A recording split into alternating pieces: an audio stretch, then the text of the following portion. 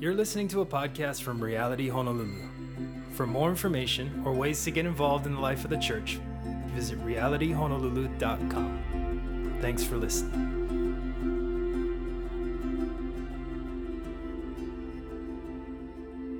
Well, today is Palm Sunday, and so we're in the middle of books, and we're going to kind of spend today specifically looking at that Jesus was declared king on Palm Sunday. So Matthew 21, verses 1 through 11 is our text today. So if you can go ahead and turn there, Matthew 21, 1 through 11. And as you're turning there, let me go ahead and pray for our time today. God, we come before you. We're so thankful that we get to gather as brothers and sisters in Christ, as the family of God in this place.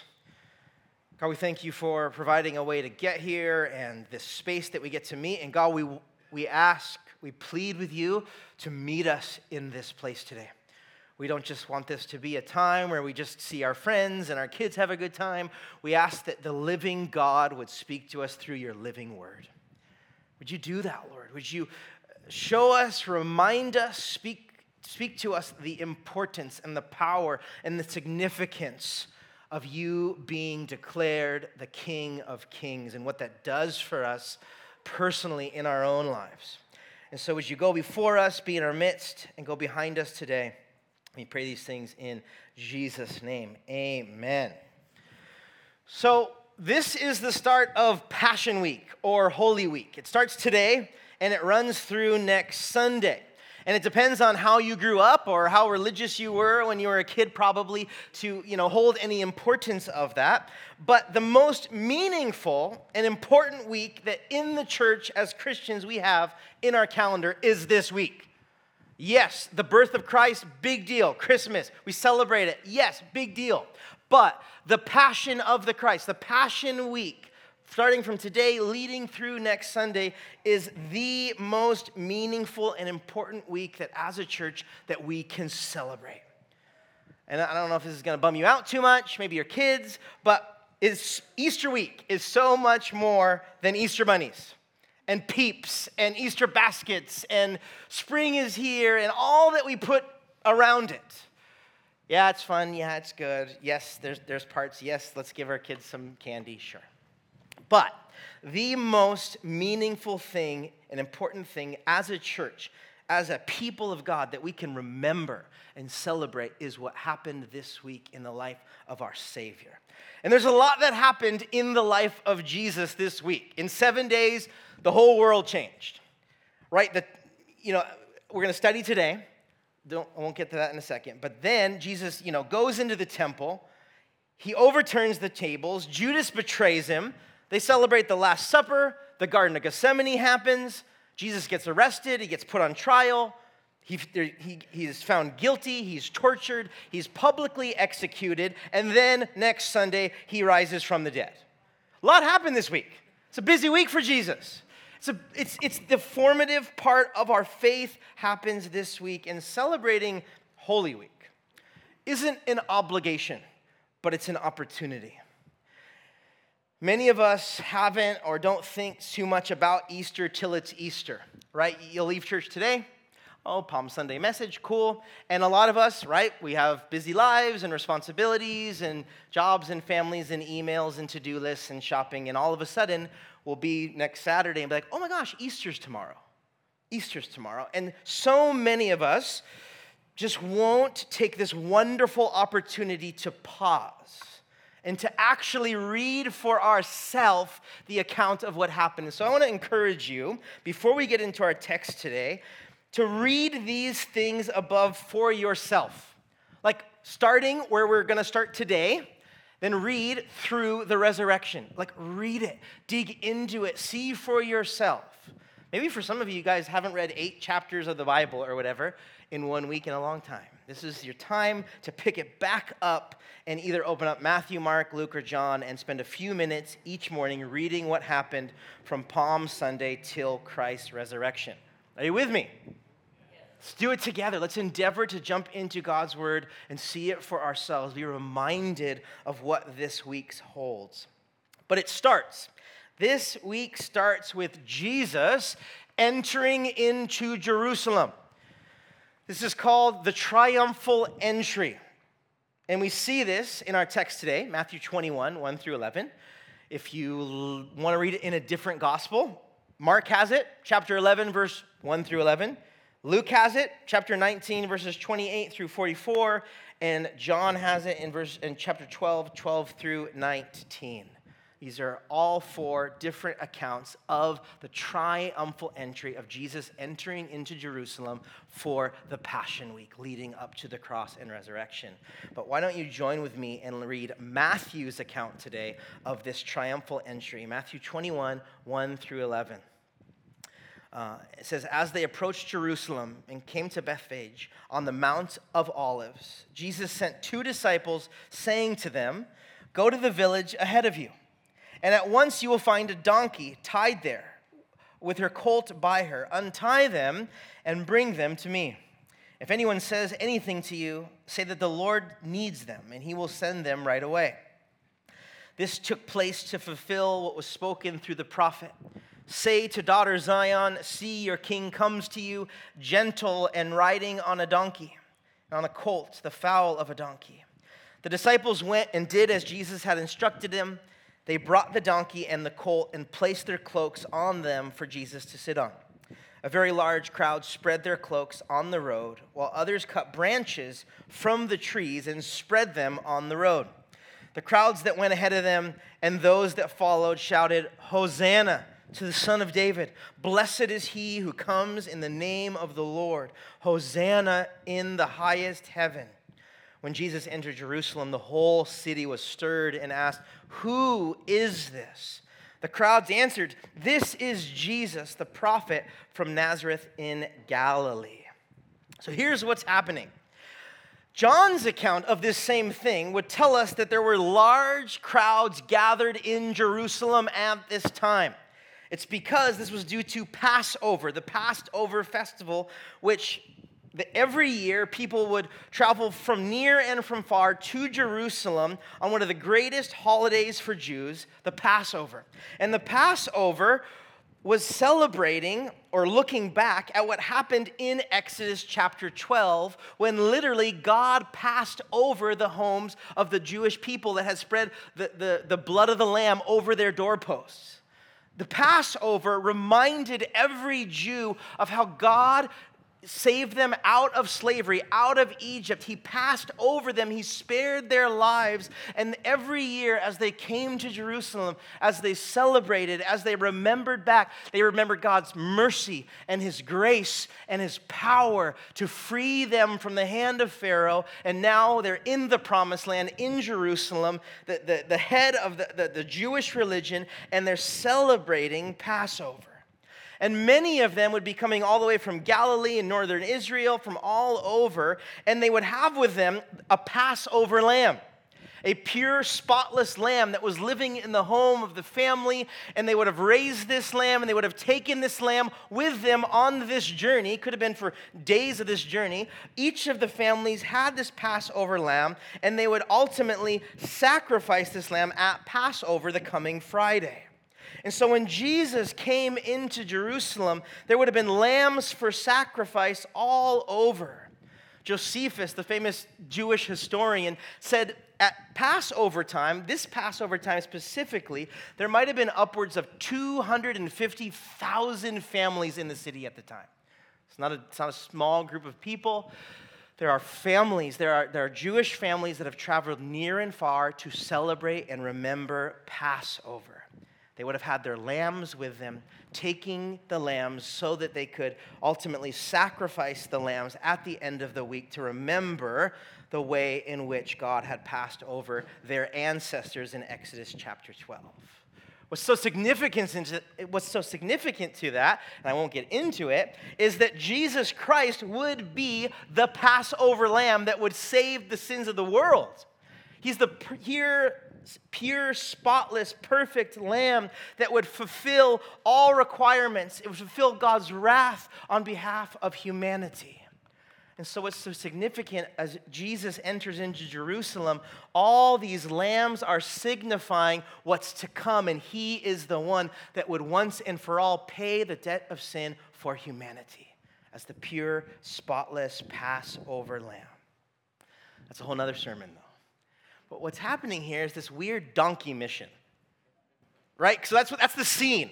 The city is bustling. Everyone's there to celebrate Passover. And what does Jesus do? He asks his disciples, go get a donkey, and the donkey's, colt. Go get a small donkey and the mom donkey and bring them to me. And they're like, what? It's not even ours. Well, if they have any questions, just say the Lord has need of them. Just take someone's donkey. Take 2 donkeys for me, and I'm going to come and I'm going to ride into the city on a donkey. This is the most underwhelming thing that a king could ever do. Think about it. Finally, Jesus, the Messiah, the Son of God, is coming into Jerusalem during Passover, knowing what will culminate at the end of the week. Being king, being the Son of God. What he should have been on is a war horse. Right? His disciples should have been on horses. I mean, this should have been a powerful procession of power. Like 300 years before in Jerusalem, Alexander the Great rode in with his whole army on war horses. If there's ever a time for the King of Israel and the Son of God and the Messiah to come in, it would have been on 10 times as many horses as Alexander the Great. But Jesus, what did he do? He said, go get the donkey. Go get a colt. Let me ride on that. The thing is there's no coincidence. This isn't a change of plans. It wasn't like Jesus forgot the horses, couldn't find the horses. Let's just grab the donkey, that'll do. Same thing will happen. There was no coincidence. This was very intentional that Jesus rode into Jerusalem on his triumphal entry on the back of a donkey. Our inspired writer here, Matthew, is sure to record for us and connect the dots. It's Matthew that brings up fulfilled prophecy, if you notice that. Right? In our text today, this whole donkey mission goes on. And then in verse 4, Matthew, the author here, reminds the reader, this took place to fulfill what was spoken through the prophet. Verse 4. If you didn't get it, if you didn't know what was happening, let me remind you. And this prophecy is actually from Zechariah 9:9. And it says, rejoice greatly, O daughter of Zion. Shout aloud, O daughter of Israel. Behold, your king is coming. Righteous and having salvation is he. He's humble. And he's mounted on what? Not a war horse, but a donkey. Not just a donkey, a colt, a foal of a donkey. Exactly what Jesus was doing. Every practicing Jew would have known this. Matthew makes sure, because we might have missed the significance, he includes it. But Zechariah wrote this prophecy 500 years prior. This is like an ancient prophecy, an ancient text. But as a religious Jew that knew most of the Old Testament, when they saw Jesus, Passover week, this guy that was stirring up all of Israel, performing miracles and healing the blind and raising the dead and claiming to be God, when they would have saw him on a donkey, everything would have clicked, and 500 years of prophetic history would be happening right in front of their eyes. Matthew makes sure that we know the significance of what Jesus did on Palm Sunday. And Zechariah is often labeled like a minor prophet, but his prophecies are of like major importance, and they're alluded to or quoted over 80 times in the New Testament, and the most famous one is this one, Zechariah 9:9. In this prophecy, he's exhorting God's people, whom he calls the daughter of Zion, to celebrate their future, to rejoice in the promise of the coming king and in the establishment of his kingdom. This is such a big deal. For us, it's hard because we're removed 2,000 years. For most of us, we're not Jewish. We're not practicing Jews. We weren't needing and wanting a king to save us from Roman oppression, and we hadn't been waiting for this. But in that moment, this is the thing that would have spoke the loudest. This is as much as we think that's weird that it's a donkey. Let me just move on. What did he do? The donkey is the biggest part of the story here. This was the thing that spoke the loudest, that the Messiah, Israel's promised king, was finally here. And he was here much more than they could ever imagine. Right? They were hoping for a political hopeful, a peacemaker among their enemies. Oh man, finally, we don't have to be under the Roman Empire anymore. We don't have to pay their taxes. We have Israel's king. But obviously we know that Jesus came for a lot more than just to save Israel from Roman rule. Actually wasn't his plan at all. But if we go on to read Zechariah 9:10, a lot of times, even Matthew, he only quoted Zechariah 9:9. But 500 years prior, the prophet, minor prophet, Zechariah, adds or continues on with the prophecy, and it says this: I will take away the chariots from Ephraim and the war horses from Jerusalem, and the battle bow will be broken. And he, speaking of Messiah, King Jesus, will proclaim peace to the nations. His rule will extend from sea to sea and from the river to the ends of the earth. What Zechariah wanted to make clear was that Jesus' kingdom, his authority, his kingship, wasn't just for Israel. He was to be king over the nations, the King of Kings that ruled the whole world. That is the point. And Matthew keeps connecting the dots. If you know the book of Matthew at all, at the end of Matthew is the famous, what we have coined it as the Great Commission. And at the end of Matthew's gospel, Jesus would say, all authority has been given to me. Now, do what? Go therefore to all the nations and baptize and tell them about me. At the end of the book of Matthew is referring to what's happening here in Zechariah's prophecy, is that our Messiah, the world's Messiah, wasn't just for Israel, but it was for the whole world. That as Jesus rode into Jerusalem that day, he wasn't just to be king over Israel, but he was to be the king over all people of all nations, and not just Israel. Not just for the Jew, but for the Gentiles like you and I. Our king, humble and meek, riding on a donkey, came to save the whole world and draw men and women from every nation unto himself. None of us are left out of God's plan. Yes, this was in Israel, and yes, it was most significant to the Jews, and yes, there's so much that can be learned and so much significance that comes from Jesus saving the Jews, but it was not just for the Jews, it was for the Gentile alike. We have been grafted into God's family, and none of us are left out of God's plan. And so as much as this is a historical count of a Jewish man from Nazareth riding on a donkey in Jerusalem, this story is potent for every single one of us that lives on the earth. And what would start this day, I'm referring to Palm Sunday 2,000 years ago now, what would start this day would culminate next weekend. Everything that's happening as Jesus rides on the donkey on the Mount of Olives into Jerusalem culminates with Friday. Right? That's why we reflect and remember upon Good Friday, and why 3 days later we rejoice, because the king that came on a donkey died a horrible sinner's death, but then rose victorious, defeating sin, death, and the devil for all of humanity.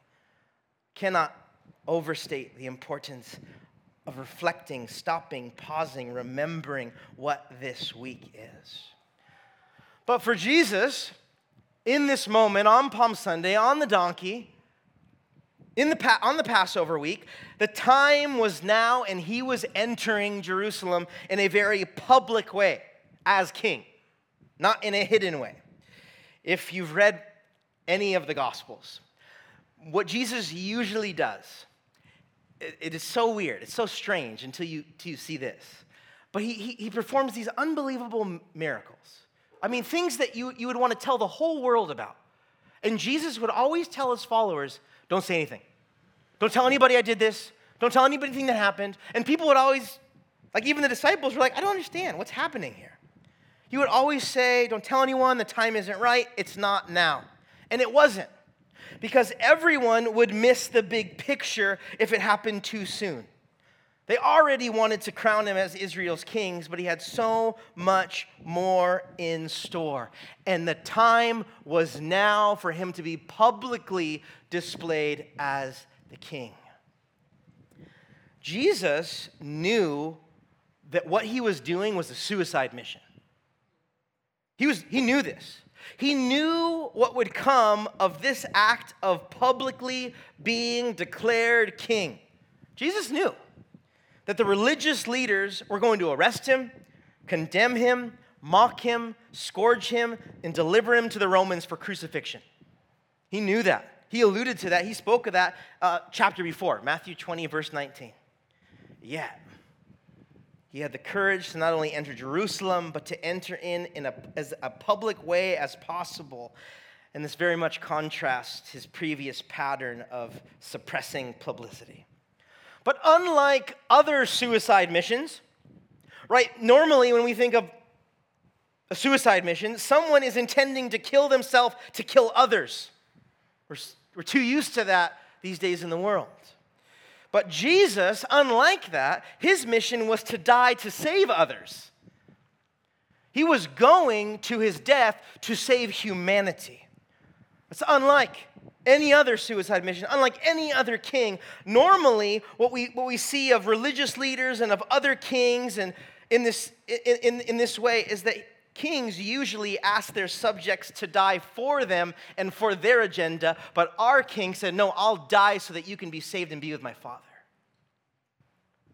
That's what separates. This is the essence of the cross. This is the core of Christianity, that our king actually died in our place so that we wouldn't have to. And this is what Jesus is doing. He is signing his death warrant the moment he got on that donkey on Passover and entered the city of Jerusalem. And what's the crowd's response? Right? There's thousands of people going into Jerusalem. What's the crowd's response? Well, largely, the crowd's response is like a king's procession. It says that they laid down palm fronds and coats in front of Jesus' path to ride upon. This is where we get the idea of Palm Sunday. Palm Sunday is because they laid palm fronds like a red carpet ushering in the king. They laid their coats, they laid palm fronds down, and the act of spreading out their garments and the act of spreading out these palm fronds was one of recognition and loyalty and promise of support. And those that we hear about here that acknowledged him as king, right, that when they saw that it was Jesus, when they saw that it was fulfilling prophecy, those that actually believed laid down their coats, laid down their palm fronds, and they actually began to shout. They began to sing to him. Right, verse 9, it says, the crowds went ahead of him, and those that followed him, they shouted, Hosanna to the Son of David, blessed is he who comes in the name of the Lord. Hosanna in the highest heaven. This right here was an open messianic adoration of Jesus. There was no doubt what they were saying. This wasn't just like, good job, I'm with you. Yeah, cool. This was a messianic adoration of Jesus. Hosanna means save now, and it was addressed to only kings. And this idea here, Hosanna, transliterates the Hebrew expression that originally was a cry for help. It was a yelling, save me, save now. It later became a blessing and even an acclamation. But to give Jesus this title would have acknowledged him publicly as the Son of David, the Messiah who is coming in the name of the Lord. And this just isn't any phrase. It's the kind that's reserved for Israel's Savior. And we see this in Psalm 118, verse 26. It says, blessed is he who comes in the name of the Lord. And it's speaking of the rejoicing there is when the Lord comes, the Lord's triumph. The people here are praising God in the highest heavens for sending the Messiah. This is a huge deal. But as we know, this week wouldn't only be a celebration, right? That's what it should have been. The Son of God's here. The King's here.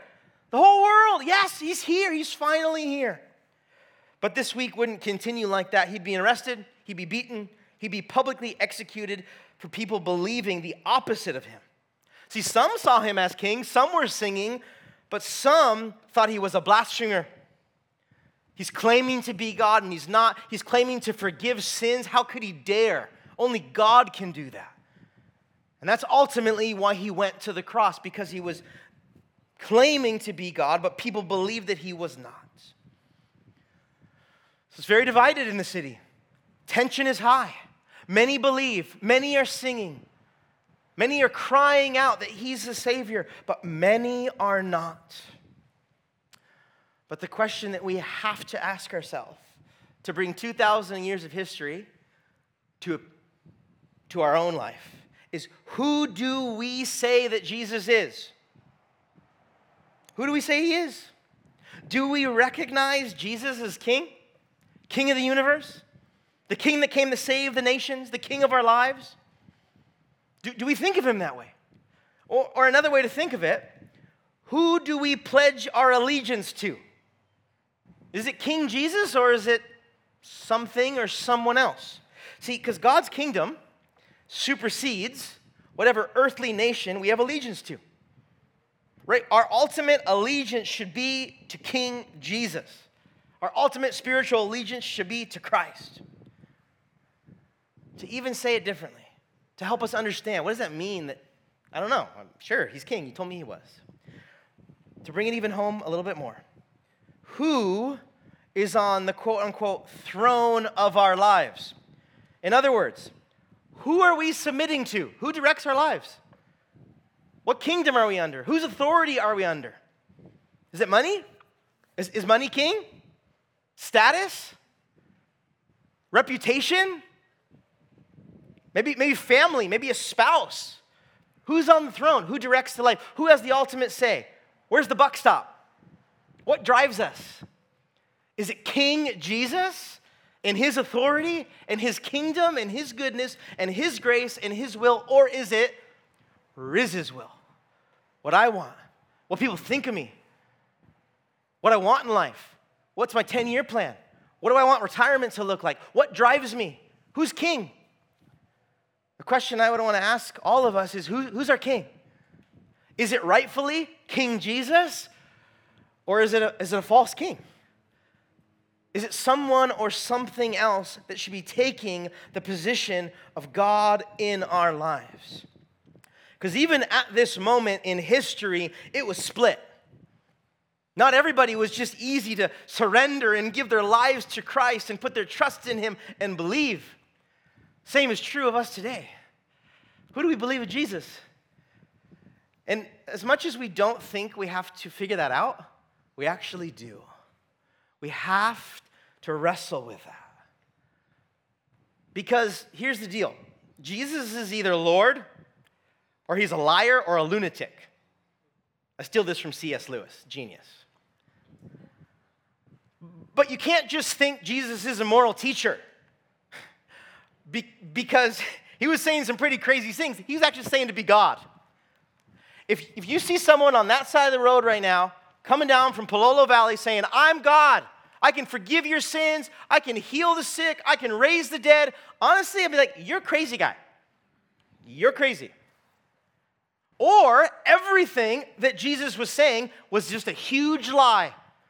He was the best deceiver and con artist and manipulator, and he got a bunch of disciples, and he got a bunch of crowds, and he got a bunch of people to pen some letters to make him look really good. He was either really crazy, he was either a liar, the best one, the biggest liar in all of human history, or what he said about himself was true. You have to wrestle with those things. Jesus isn't just another person in history because of what he said and what he did. There is incredible evidence tangible evidence that he really did rise from the dead. We believe that. I believe that. But I'm just going to tell you right now, it's not just like, oh, Jesus was just this guy in Israel and he's a religious figure. We got to figure out what to do with Jesus. So the question I have for us today is, who do we believe Jesus to be? Is he king or is he not? And you know what? We're really good at trying to do both. I believe you, but I'm going to do my own thing. You're king. I'm going to say it. I go to church. I grew up in the church. Of course you're king. But when it comes to our lives and our relationships and our life wouldn't tell that same tale. It's real easy to do. Say who Jesus is, right? Lord. He's Lord. But is he Lord over your family, your work, your thoughts, your time, what he's given you? You get what I'm saying? The practical has to match what we say he is. And we're really good at wanting both. But here's the deal. We may have allegiance to another master. And that's the truth of it. And that's what Jesus does. He confronts our allegiance. King Jesus does that. He confronts who we have allegiance to.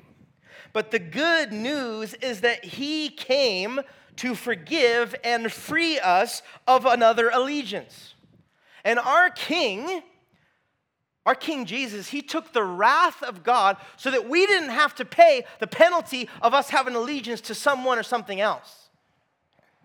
Literally, our King provides pardon and amnesty and a chance for allegiance unto him. This is incredible because we're talking about our sin that we've accrued. We're the ones that have disobeyed God. We're the ones that have rebelled. We're the ones that should pay the debt, but Jesus paid our debt for us. And he says, that's for you. Do you want to be pardoned? Do you want to have freedom? Come, I'm your king. Come be with me. Be free of the false kings that you're living your life for, and come follow the King of Kings. And that's a question that all of us have to wrestle with. Do we want that? It might be scary. It might be unknown. You might be like, what does that mean? All that comes. All the details come. But the question is, are we willing to make Jesus the king of our lives and sit on the throne of our lives? Because what Christ came to do was to turn our betrayal into allegiance and our rebellion into worship. We are all in that same boat at one time, or we all might be in that same boat still, that we're rebellious, that we're doing our own thing, what we want to do. What standard do we live by? It's my standard.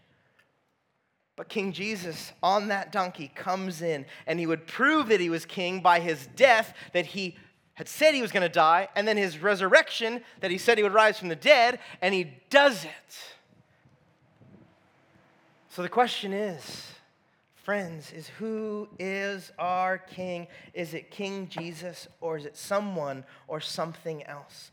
And the encouragement, the application that I would want for us today is come to Jesus. He's a king that died for you so that you could have life and that abundantly and life eternal. He's gracious, he's loving, he's caring, and he is far better than any king that you could ever serve, ever have allegiance to, or ever take any authority from. It's King Jesus. He's the one true living God. Amen? Amen. Let's pray.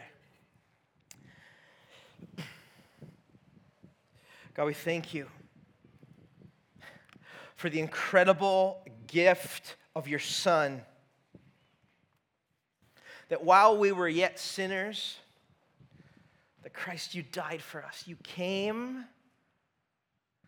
to live as a man in a sinful world, to undergo mocking and persecution and torture and arrest, false arrest, and ultimately die on our behalf.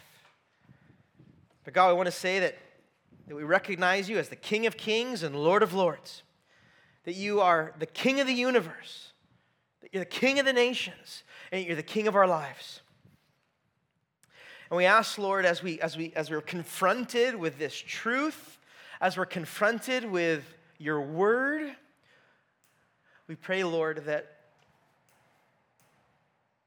our allegiance would be unto Christ and Christ alone. God, would you search our hearts where we maybe have one foot in the door and one foot in your kingdom. We have one foot in our own kingdom and one foot in yours. God, would your loving kindness lead us to repentance? God, we just admit that we're prone to wander, that we're wayward, that so often we stray to the right and to the left. And God, we want you to be king. We want you to be king of our life. We want you to have the control. We want you to have the final say because we were created for that to happen. We were created for you to be God and us to be your children, your creations. And so God, I pray that you would work these things out in our lives, that all of us would come to the place of surrender, knowing that we need a king, and that king being you. Thank you for this week, God. Thank you for this time that we get to worship you now.